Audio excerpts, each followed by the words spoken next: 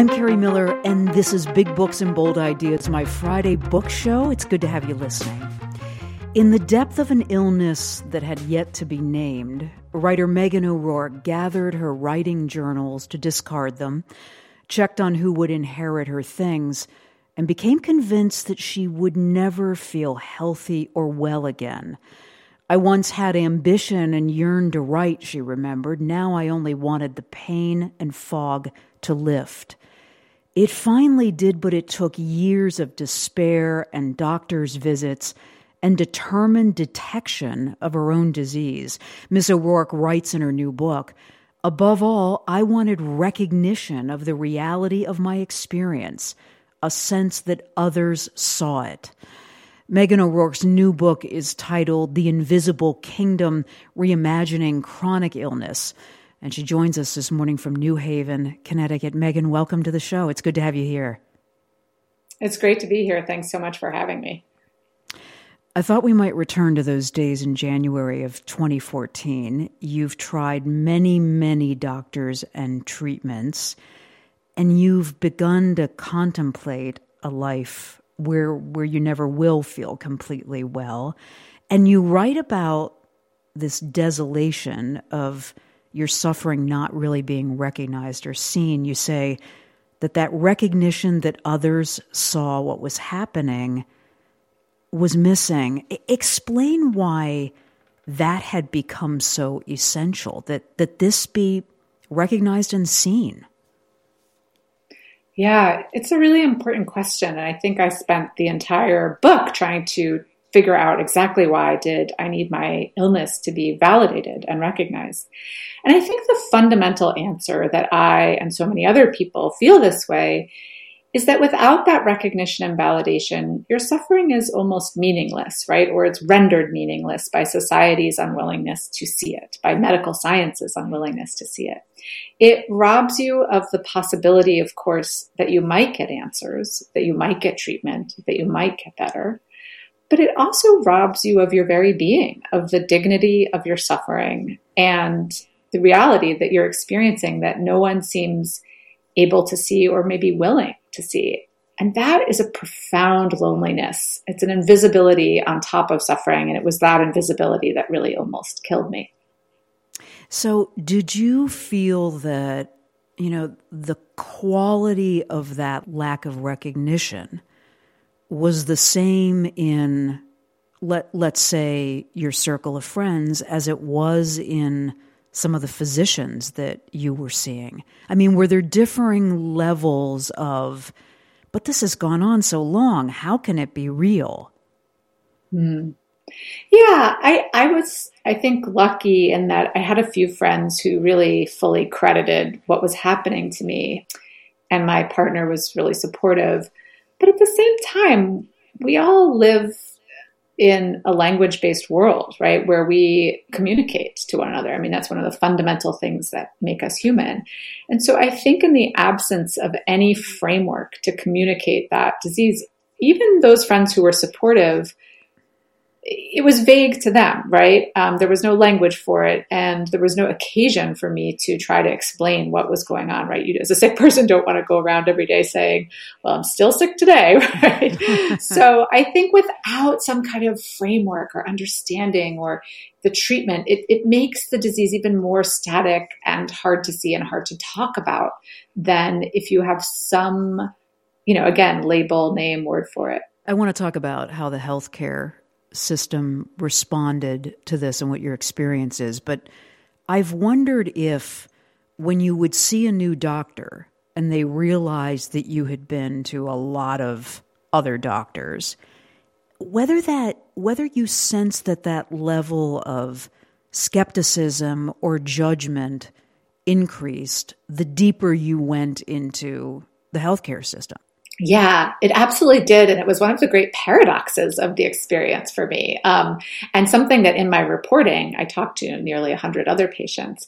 I heard from other people too, that the more you seem to gather information about your condition or possible answers, the more you listed your symptoms, the more you brought medical records from one doctor to another, the more often doctors kind of looked at you funny, right? And this didn't always happen. I had a couple great doctors who really wanted to see all my medical records. But I learned early on as a patient not to tell the doctor everything that was going on, to pick and choose the symptoms, right? To make sure that it was clear I was soliciting their authority, because to do otherwise was very quickly to invite a kind of dismissal and anxiety on the part of the doctor, who I could very clearly see in their eyes, like a glaze come over as I said, well, this has been happening and this is what I've learned. And then it was like, boop, the door shut, right? This is a problem patient. I don't want to deal with this person, or this person is a hypochondriac, right? So it was a weird catch-22.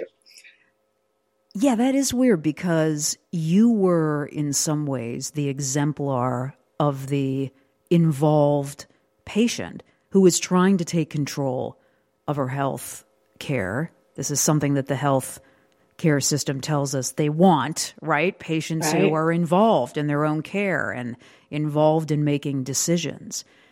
But it seemed that when you walked in the door and doctors saw the stack of medical records, what a kind of, well, what am I don't know. Was it a malaise? Was it a, if they can't solve it, how the heck do you expect me to solve it?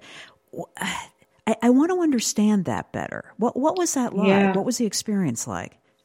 Yeah, I think there's a whole kind of apparatus that the doctor, a kind of intellectual apparatus, an emotional apparatus that the doctor comes to the exam room with, and a whole critical apparatus that the patient comes to the exam room with. And that has to do with medical education, history of medicine, history of gender bias. But basically, I think that when the doctor sees a patient come in with a stack of medical records and a lot to say, there's an almost unconscious response that's pre-intellectual, right?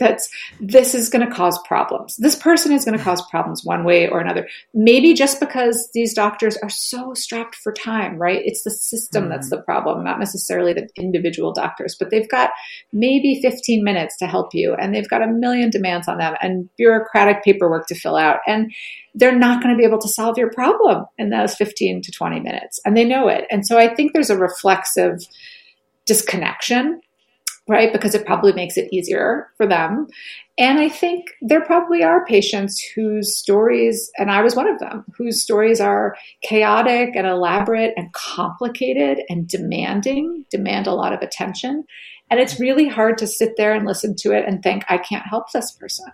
So I think instead there's a disengagement. Mm-hmm. Yeah. You write in a chapter that's titled Impersonation.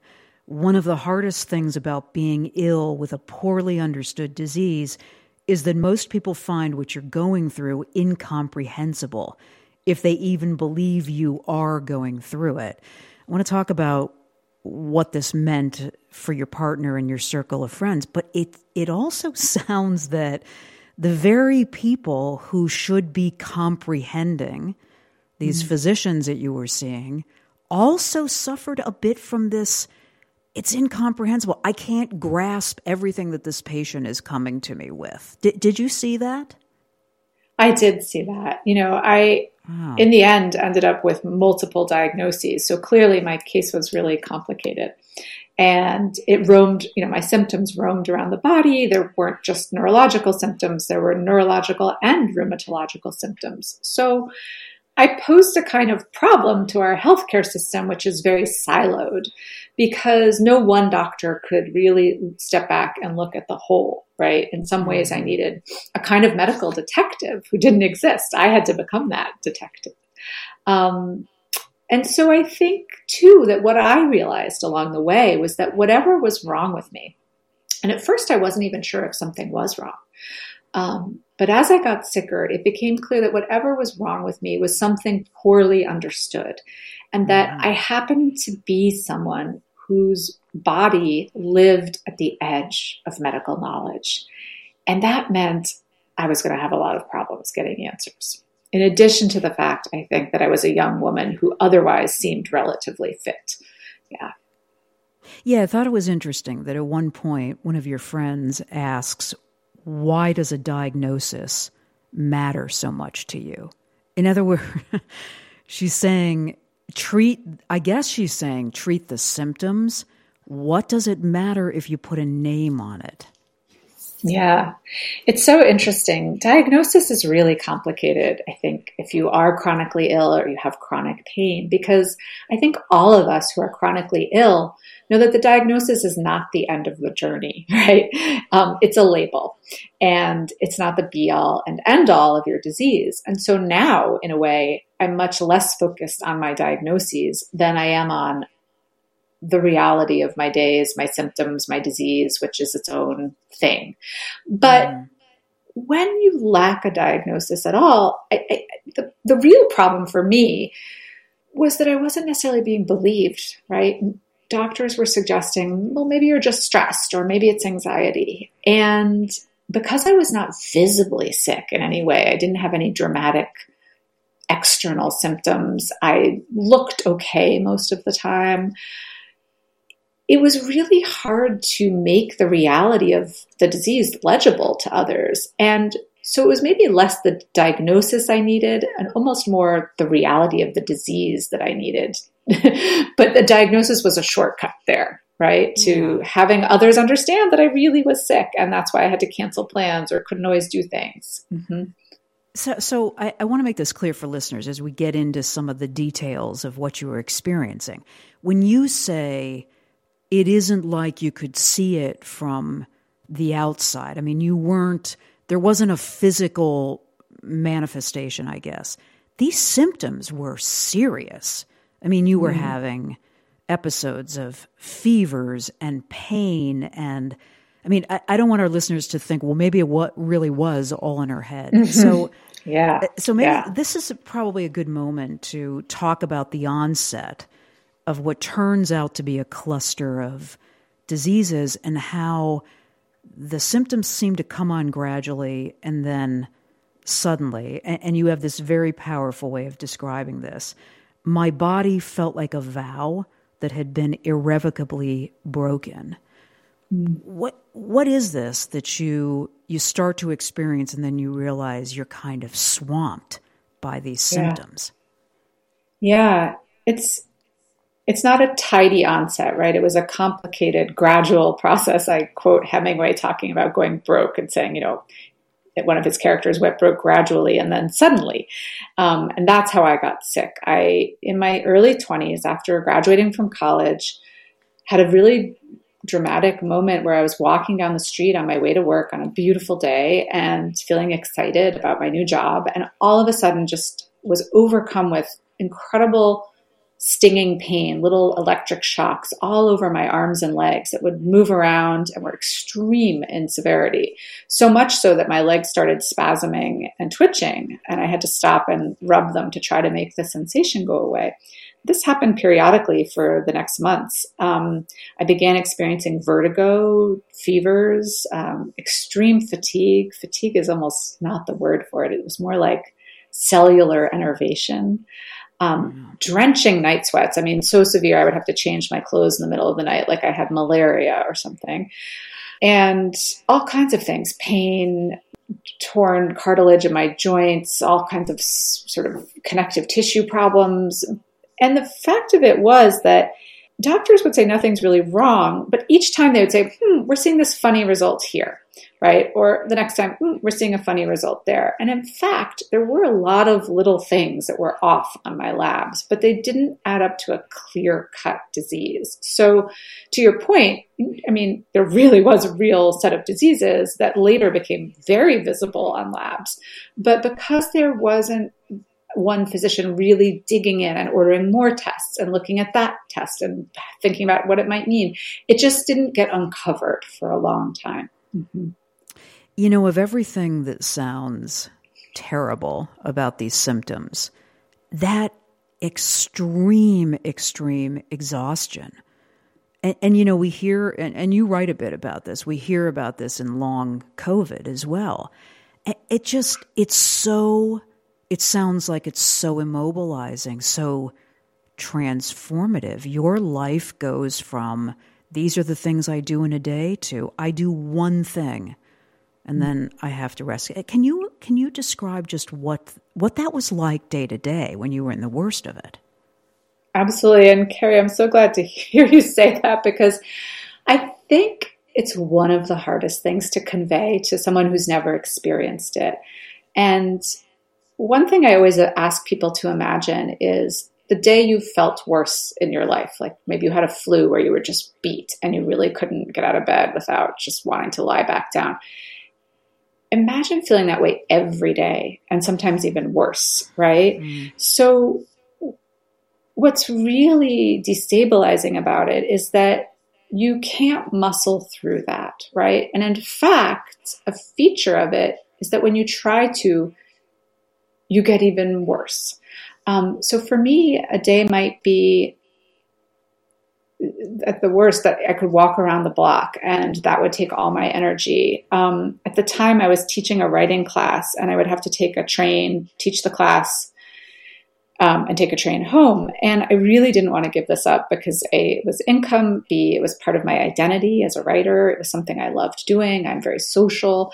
So I would force myself to do it. And what would happen would be that during class, I would slowly start losing language because the effort of thinking was making me sicker and sicker.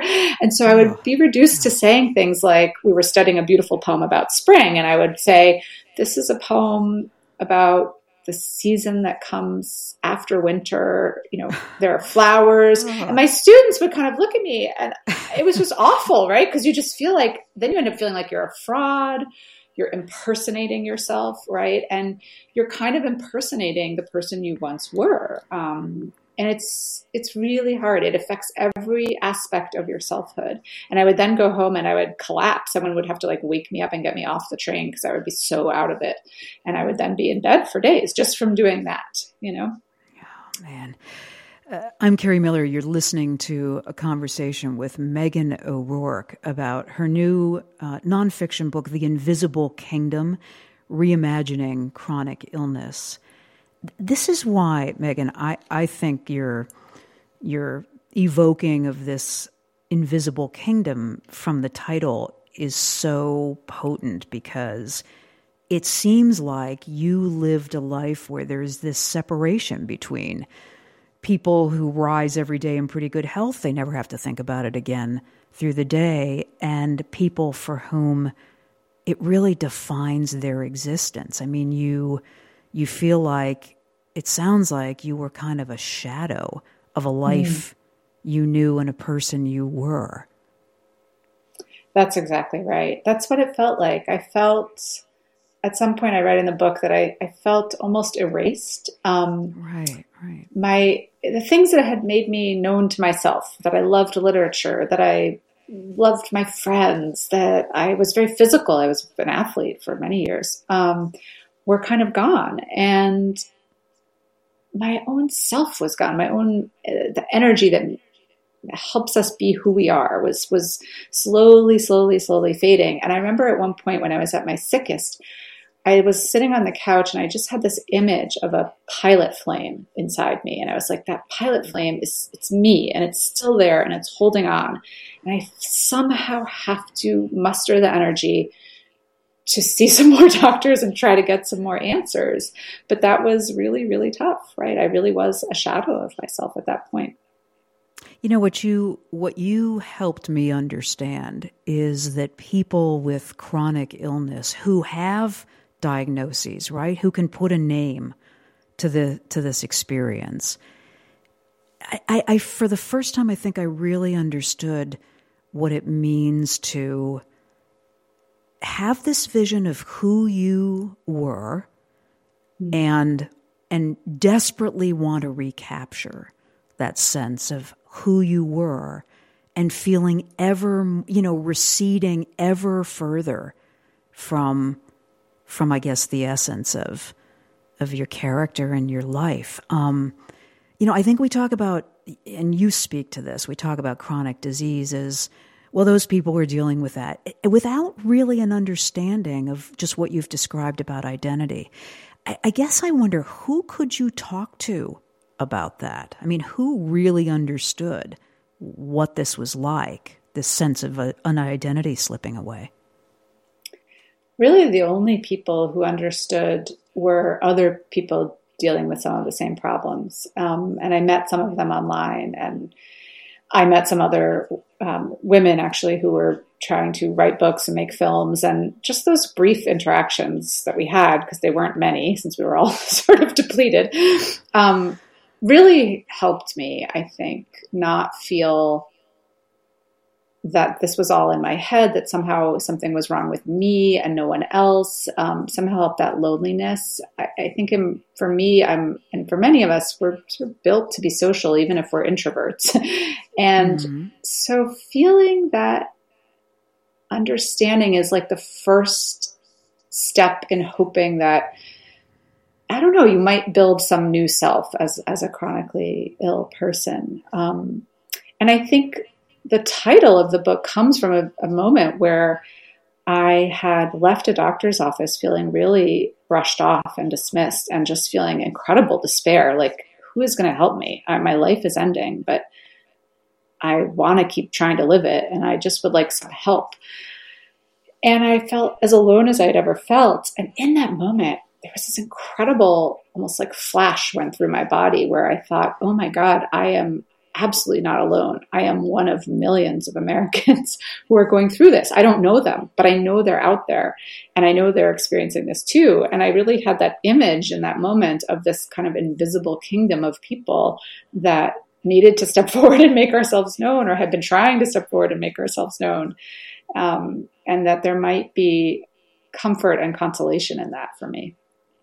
You seem both hopeful and, I don't know if skeptical is the word, a little concerned that with our understanding, and maybe less understanding, just more recognition of what it means to have like long COVID, that maybe this invisible kingdom is becoming more visible. And yet what I'm seeing right now, it'd be interesting to hear your thoughts, much less, as the pandemic is waning for now, much less interest in people that are still dealing with the effects of having had COVID, who are in this long COVID situation. What do you see?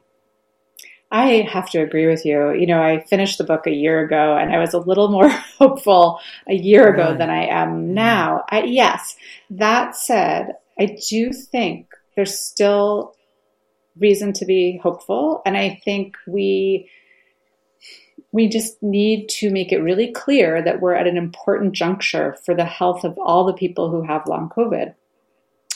We are witnessing and living through what could be a mass disabling event. There was just a study that came out that said 7% of all Americans have long COVID, and 2.3% are disabled, which is an extraordinary figure if true. Now, let's take it with, there need to be more studies. That's an estimation, et cetera. But those are extraordinary numbers.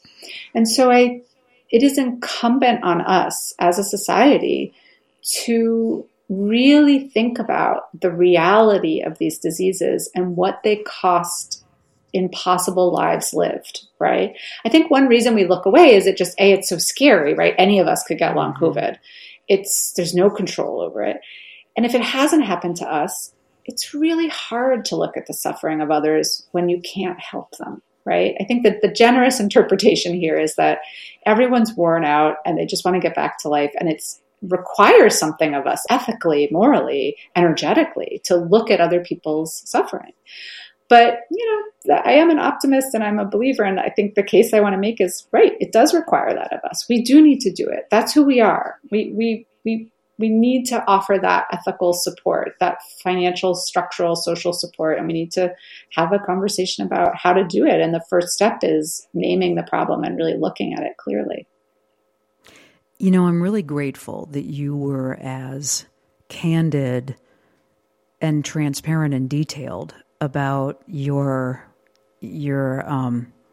experience, I guess, with functional medicine. I mean, you went to a lot of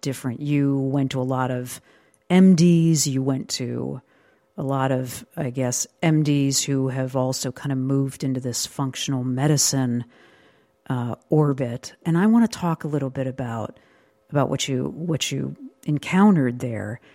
First, I want to talk about nutrition. I mean, monitoring what you ate became really consuming because you believed that your nutrition was linked to flare-ups of the illness. And I'm curious if, now that you've come out in some ways on the other side, did that end up being true? And are you still very careful with what you eat? What do you think in the end the link was between nutrition and your symptoms? Yeah, I absolutely. I think the way I eat has changed forever. I mean, I get busy and I start eating in sort of ways I know I shouldn't. But my case, it was really clear when I was most sick that anytime I ate, I felt much sicker. And by the way, I'm not alone in this. I was reporting on the Center for Post-COVID Care at Mount Sinai, and they said one thing they were seeing in a lot of long-haul patients was that they had almost stopped eating because anytime they ate, they were getting really sick.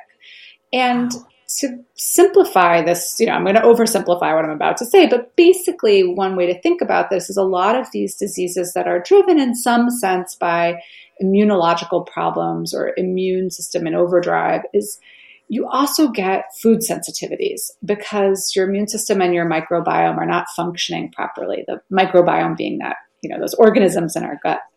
So that's what brought me to functional medicine, was that I could tell something about how I was eating was really not okay. And I had lost a lot of weight because I'd basically gotten down to eating broccoli and salmon. And those were the only things that were making me feel bad. And functional medicine really helped me identify the problems and kind of, do things like take probiotics and figure out the most severe triggers in ways that allowed me to slowly start eating more foods again.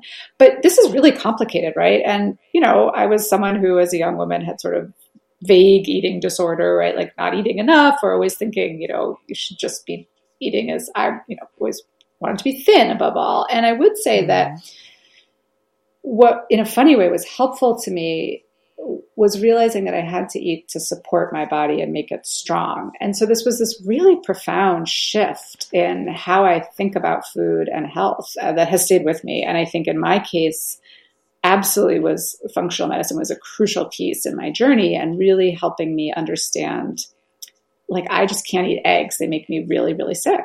My body has a profound immune reaction to them. Not like an allergy where I'm going to die, but just a low level 24-hour immune reaction that makes me feel like I have a hangover, right? And so that's something I just incorporate into my daily life now, but I miss it. I wish I could eat eggs. But I think that it's really hard. These kinds of lifestyle changes are really complicated, and they touch on really other complicated areas of life and things like fat phobia that our culture has and things like eating disorders. And so it's a really complicated piece of trying to support your body during chronic illness and pivoting from a kind of external idea of what the world wants from your body to a really clear internal idea of what's going to make you feel strong and able to be yourself. The other thing that occurs to me is that, having to be so cognizant of your nutrition really, I would think, splashes over into, your social situations, right? Other parts of your life. This must be something that in the back of your mind, dinner out with friends, are there eggs in, you're constantly kind of, having to overlay this nutrition thing over a lot of your interactions.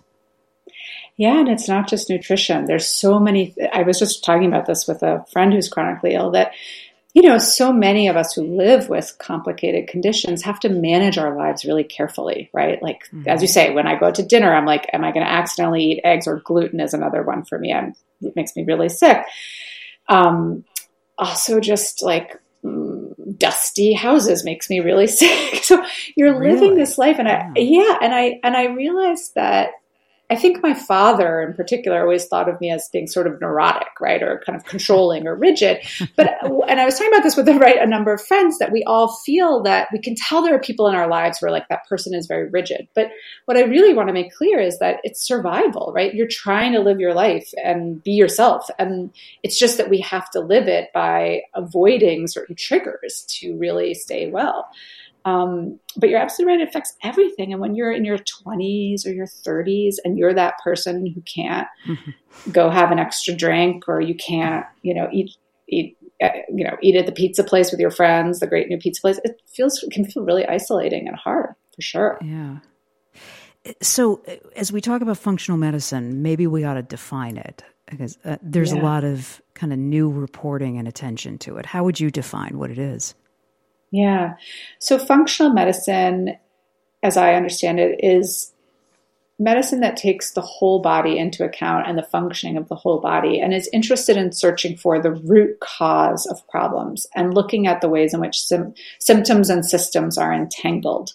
So if the Western medical system operates almost on this kind of car repair model, right? Like you take the car to the shop and they're like, the carburetor needs to be fixed. Right. Functional medicine is more like, how is the carburetor relating to I don't know anything about cars, right? The brake pads. So our bodies are much more interrelated than car parts are, right? And functional medicine really is interested in supporting the whole body and looking at lifestyle and changes. And also, I should say quickly, using all the tools of Western medicine, but also adding potentially the tools of other modalities like acupuncture or meditation. So using a whole toolkit to help support the body, not just Western medicine. So it sounds like you've emerged with much more from this experience in functional medicine, with much more awareness of that interconnectability that you've just described, and awareness of what your own body needs. I'm thinking of I think he was an MD, this Dr. G, who ended up putting you on an ozone drip. You had vitamin drips, you had lots of blood analysis. And that's why I said I was grateful that you were as candid about kind of the center of the functional medicine experience and then the fringes of it. I think what's really complicated for so many people is that it's really clear in Western medicine what the standard of evaluation is, right? The standard of evaluation is evidence-based medicine, is, does this procedure work? It's been studied many times. Does it work across many people's bodies? But since the whole premise of functional medicine is to treat the body as more individual and to really look at the ways in which an illness, a pathogen, a virus might intersect with your own biography as well as your biology, it's much harder to evaluate, right? It's much harder to know, is this supplement I'm being recommended really going to help me? Or am I just spending money on something useless? Is this functional doctor really going to, in a rigorous way, get to the bottom of what's wrong with me? Or are they trading on, my desperate need to find answers to sell me a lot of supplements, right? And so I did try to really, in a complicated way, a nuanced way, I hope in the book, convey all of those concerns I had, and also the range of experiences I had, as I've already said, functional medicine was crucial to my well-being and my journey. But I did see this guy who gave me an ozone drip who just really freaked me out, to use a technical term for it. Right? I mean, he just kind of creeped me out. There was something about him that felt off, and he showed me a picture of this patient of his who'd been abused. It was really crossing the line in all kinds of ways. And I let him do this procedure because I was so desperate and I didn't know how to say no at that point. And I really regretted it, not even setting aside the question of ozone and how efficacious it is or not. It was a slightly dangerous procedure and I didn't trust the person doing it, right? And that's one of the problems I wanted to point out, which is that patients are portrayed often as being credulous when we go to alternative medicine. Western medicine really doesn't like it when you go to alternative medicine, generally speaking. But it's not credulousness, right? It's desperation. It's a need for answers, and it's a need for, I think, a framework in which we're treated like whole people again. Because when you're suffering, you do want to be seen as a whole, not as a array of car parts, right? You want someone who really cares. And I think the best of functional and alternative medicine really grasps that. So I think that is what makes it difficult when you say, as a patient, I have to decide whether I'm just being sold a bunch of supplements and expensive tests. Is there a way to do that today? If you're somebody who is looking for an answer and a functional, physician says to you, well, these 6 supplements are really going to make a difference and we'll keep looking. I can see why that feels important. Yeah. No, and I had to try things out in a trial and error way. I was a really kind of fanatical journal keeper. I just kept lists of my symptoms. And actually, one of the functional medical people I saw, who was one of the best, you could just tell that he was very rigorous, because he would say, let's try one supplement and see what it does. Mm-hmm. Yes, I could give you 6 supplements and it might make you feel better, but let's really figure out what is helping and what is not helping you. And I loved that. I responded to that because I am a very evidence-based person. And I was like, right, this is going to be a slower path, but I'm going to really know at the end of the day which of these things is helping me. And I respected him for that, right?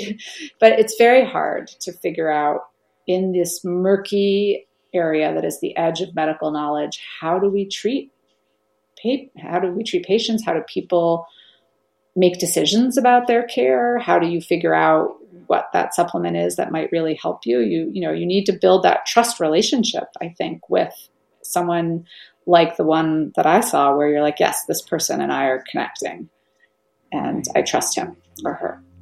I'm Carrie Miller, and you're listening to Big Books and Bold Ideas, my Friday book show. And I'm in conversation with Meghan O'Rourke. Her new book is The Invisible Kingdom, Reimagining Chronic Illness.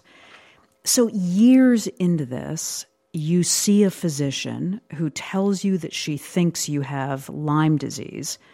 And you write, after 15 years in the dark, I at last had a possible name for my remaining problems. Yet instead of feeling relief, I felt I had woken into a nightmare.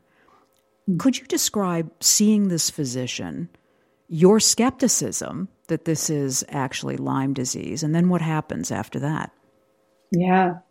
So at this point, I'm nearly 15 years into searching for answers. I have been diagnosed with endometriosis and an autoimmune disease in which my immune system was attacking my own body. But I'm still sick, right? And being treated for those things isn't alleviating all my symptoms. So I went to see this infectious disease doctor who was extremely thorough. She was really wonderful. And she just tested me for everything under the sun, including Lyme disease. And strangely, I had never been tested for Lyme disease before this.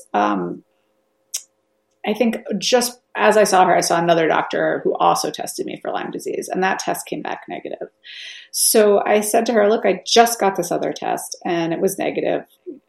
It seems like Lyme disease is a diagnosis you hear given to people who it's just given to them when we can't figure out what's wrong with them. That was my impression, my very kind of ignorant in some ways impression. And she said, look, the Lyme testing is really unreliable in my experience. And she explained a bit about why that was. It doesn't look for the presence of the disease itself. It looks for antibodies. And she said, I want to send your blood to a few different labs and see what they say. So she did. And when it came back, 2 of the labs had me positive for Lyme disease on part of the test, because there's like 3 parts of the test, and one of the labs had me negative. So I said, how on earth am I supposed to understand this? This is like really, really complicated. And she said, well, according to the CDC, you don't have Lyme disease, but I take a slightly more nuanced view, because what I'm seeing in these tests are antibodies that are very specific to proteins in the Lyme bacteria. She said, there's some other antibodies too that are less specific. She said, if you just had those, I don't think you'd have Lyme disease. But she said, I'm seeing these really, really specific markers of Lyme. The question is, what do we do? Because now you would have lived with it for 15 years and it's really hard to treat at that point. So there was a lot of wrestling in my mind about whether it would be worth taking antibiotics, because even though I've just described being desperate, right, and trying all kinds of things, I also had really come to understand in my quest and my journey that because the body is so interrelated, taking antibiotics when it's not necessary is not great, right? It can affect your microbiome, and that affects your immune system. And all my symptoms were immunological, so I didn't really want to mess up my immune system more if I didn't have Lyme disease. But it was really my husband who was like, look, it seems like you have a credible case here that you have Lyme disease. I'd grown up, hiking and camping. My mother had picked ticks off me as a teenager and kid. And, no question I'd been bitten by ticks. And so my husband was really instrumental in just saying, look, you've taken ozone, just take some antibiotics. It's a plausible case you have it. Let's try it out, and you'll know quickly if it's helping, which is in fact what happened. I took antibiotics, and within a week, I knew that the doctor was right, and I did have Lyme disease. Wow. Because I was so much better. Yeah. What if, so there were no physicians in the early years of going to all these doctors who had said, and doing all these tests, who had said, and we're going to throw in Lyme disease? Or do you think it wouldn't have mattered because, as you point out, this doctor was really knowledgeable about it and was looking for things other than just the, yes, you have it, no, you don't kind of markers? What kind of a difference do you think it might have made?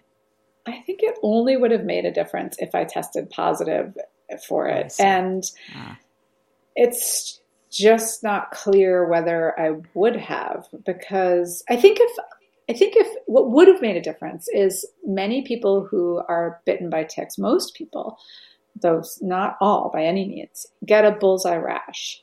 And in that moment, you really know you have the illness and you can get treated for it. But even people who are promptly treated and ideally treated for Lyme disease, something like 10 to 20% of them end up with ongoing symptoms. And in my case, I had a lot of the kind of confounding factors or pre-existing factors that might have made me one of those people. We don't know, but there's clearly some genetic susceptibility and other susceptibility to having ongoing problems from Lyme disease. So that's something to bear in mind too. I was wondering if you've read some of the writing that Ross Douthat has been doing, the New York Times columnist, about Lyme disease and his own experience with it. Yeah, so Ross has actually become a friend, one of these chronic illness buddies. And I read his book, which I thought was wonderful. And I said to him, this is the first time I've heard aspects of my experience reflected back at me. I mean, our stories are really different. He found out much more quickly that he had Lyme disease. He got very sick right away, whereas I got sick over many years. But it was like seeing someone speak a language I didn't know other people spoke, right? I was like, right, this is exactly what it was like to try to get better and not get better, and then to have to take more antibiotics and search for more answers and read all the science. And, what Ross says, I fundamentally agree with, which is that Lyme disease has become this controversial disease where many physicians will say it's clear cut. You take the antibiotics, you get totally better. But when you really dig into the science and you talk to people, it's very clear that a lot of people like Ross who get treated quickly just do not get better. And that the reasons for that are mysterious and may have to do with the bacteria persisting or the presence of a co-infection. But, if we were talking about needs around long COVID, there is a real need to have a lot more research into and funding into what is happening to people who get really complicated tick-borne illness that doesn't go away.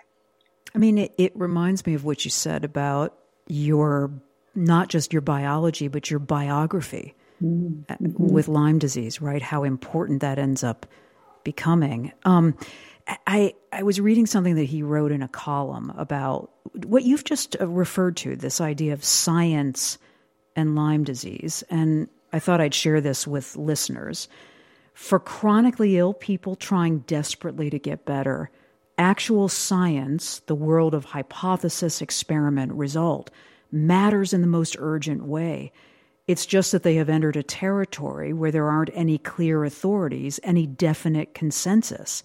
And so a lot of the strange things they end up doing are just a kind of homebrew versions of the scientific method.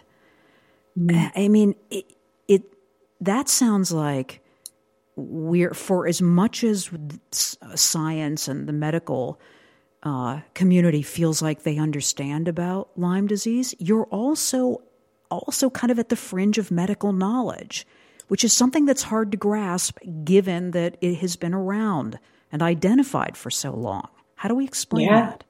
Yeah. Well, look, I mean, I think one of the things that gets really tricky in America talking about science is that science and the history of science are two different things, right? The history of science shows that at different historical points, scientific consensus can be wrong, right? That doesn't make science wrong, right? Science is the process of arriving at a pretty correct framework that will apply to as many possible people as it can. As we see with the pandemic playing out, like, we don't arrive there at step one, right? Science takes time. It requires reflection and self-correction and being open to new interpretations when something turns out not to be quite true the way we thought it was. And that is science, right? That process. I think what's happened with Lyme disease is that process actually got interrupted. And the very early kind of set of ideas about Lyme disease got locked in place, and people who questioned them got painted, as I have been, I'm sure as Ross has been, as sort of, patient advocates who were themselves quackish or espousing quackery. The people who are treating Lyme disease get painted as quacks, but the reality is much more complicated and nuanced. And when you actually report on Lyme disease, as Ross has done and as I have done for the Atlantic magazine, and you talk to scientists at different, very credible institutions and accredited institutions, you find that scientists themselves radically disagree about Lyme disease and how treatable it is in everybody. And a lot of scientists have done great work showing that bacteria can persist in human bodies. And this isn't even to add in, after a treatment of a course of doxycycline, which is the commonly prescribed treatment. And so science itself is showing us that we are not wrong to have these impressions about our illness, but somehow the discourse of science, the politics of science, the history of science has sort of locked us into this moment where to say so, as Ross says, is controversial and puts you in the position of being at the fringe, when in fact, I don't know. I think logically we're not really at the fringe, if that makes sense. I think that is a really instructive way to put it, because you are reminding me that there are other diseases not well understood. I'm thinking of Epstein-Barr, where maybe it's a similar deal, where it was interrupted. And that's where the understanding kind of stopped. And it led to this whole constellation of things that you've just described, right? Patients who are trying to advocate looking like idiots, and it's not real, and it's all in your head. I wonder why that. I mean, do you think there is a propensity for that to happen more often when these are kind of immunologically adjacent or involved diseases, and why that might be? Yeah, that's a great question. Epstein-Barr virus is a great example of another pathogen that we don't understand very well. So I think there's two things. I think the first is, yes, we understand less about the immune system than we do about cancer, than we do about cardiac disease, right? One researcher said to me, we're at least a decade behind in our understanding of the immune system and how it drives disease. Wow. We're also seeing an uptick in all of these no pun intended, in all these kinds of immune-driven diseases, partly because of environmental changes. But the other reason, I think, is that science and medicine in particular are inherently conservative, right, practices. And medicine is, let's say, an inherently conservative practice. And that's because we want medicine to be based on evidence, right? We want medical science to be given to us based on really good data. And so when you have a pathogen that is doing something to the human body and it's really complicated and it's going to take decades to figure out, medicine's impulse is not to say to patients, hey, I hear you that, you got Epstein-Barr virus and then your multiple sclerosis started, but rather to say, well, if that's the case, why doesn't everyone have multiple sclerosis? And there's no evidence and we haven't seen that, right? So medicine throws up important questions that it needs to answer. But in fact, a huge study just showed that Epstein-Barr virus really does trigger autoimmune disease, such as multiple sclerosis specifically. There's another study I report on that shows it is a factor in lupus. Patients have been saying this for decades, right? But they were met with a kind of shrug from medical science. And I think just understanding why that is and maybe shifting the terms of discussion are important, because it's okay for doctors to say we don't have that evidence yet. But I think they need to build into their medical practice, okay, we don't have that evidence, but what do we do in the interim? Here's this person who's telling me this. Like, maybe I should look into antivirals for that person. Maybe we look at X, Y, or Z. I don't know, right? But we need a slightly more dynamic system that's not just, we don't have the evidence yet, so therefore I'm not going to talk to you about it, right? And I do think we have to center patients' narratives more and really listen to them and look to them for clues. Yeah, I was just imagining that discussion, as noted at the beginning of the discussion about how short these appointments are with a doctor, and you're there trying to describe what having Epstein-Barr has meant to the rest of, your other health systems or symptoms. That is kind of detection in the way that you did it and describe in the book, in a way that I think both of us have said the medical system just does not have space for a lot of detection. Like, what is this? What could it be? What does it mean to your life day to day? And I guess when that happens, then you kind of, as the patient, recede back into advocating for yourself, which is viewed, what would you say? I think you use the word, sometimes you're labeled as the patient quack, which is viewed pretty skeptically, right, in the medical community.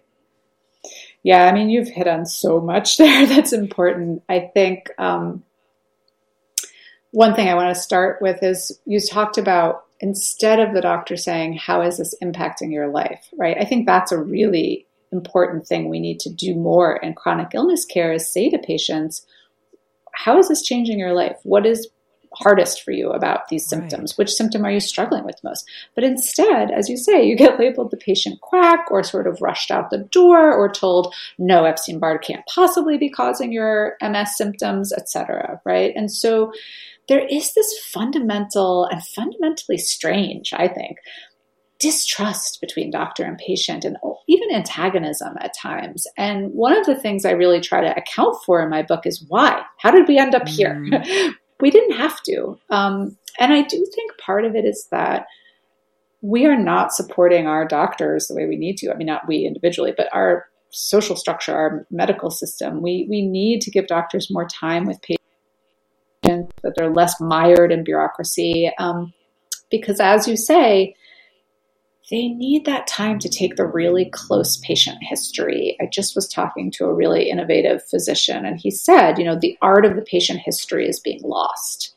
And we need to do that medical detective work. We need to ask a lot of questions and spend time and uncover the unexpected connection, like eggs making me sick, right? He's like, that should be part of Western medicine. But we've sort of sped it up and turned it into an assembly line that makes it harder to do and offer those things. And I think that leaves doctors frustrated, and that leaves patients frustrated. And so antagonism erupts instead of trust.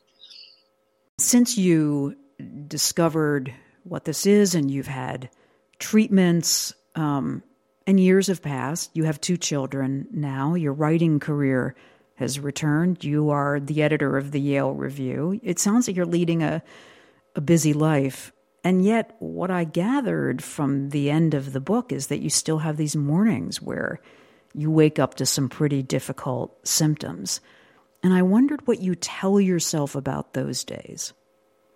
Yeah, I do. In fact, just on Sunday, I basically took my kids out to a museum and I ran around with them and played with them, and I got a little too cold, and it just triggered this whole set of nervous system problems that I get and really wiped me out. And I had to hand them over to my husband and say, it's your turn, I've got to go lie down. And it's really disheartening. I will tell you, I was feeling really low about it. Like, wow, I can't even, take my kids to a museum and like run in the park with them without getting sick again, temporarily.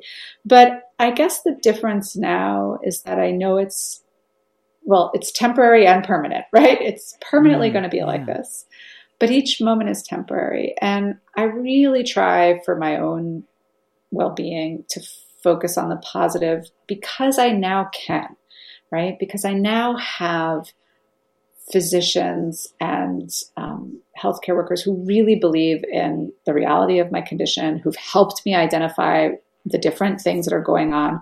We don't know everything about it. I still have a disease that goes beyond the diagnosis, but we know enough about it that I'm empowered, I guess really is the right word here, right? It's sort of a jargony word, but it's true. Like, I'm empowered to make decisions that I know will either help me get through the day, or I know I can go back to the doctor and say, this is going on, and we can restart a physical therapy protocol that might help me. But I have some options and I have support. I guess that's the big difference, right? I feel seen and supported. I don't feel like it's easy, but I feel I no longer feel invisible. Megan, thank you. Thank you for the conversation. Thank you so much. This has been a real pleasure, I have to say. Megan O'Rourke's new book is titled The Invisible Kingdom: Reimagining Chronic Illness.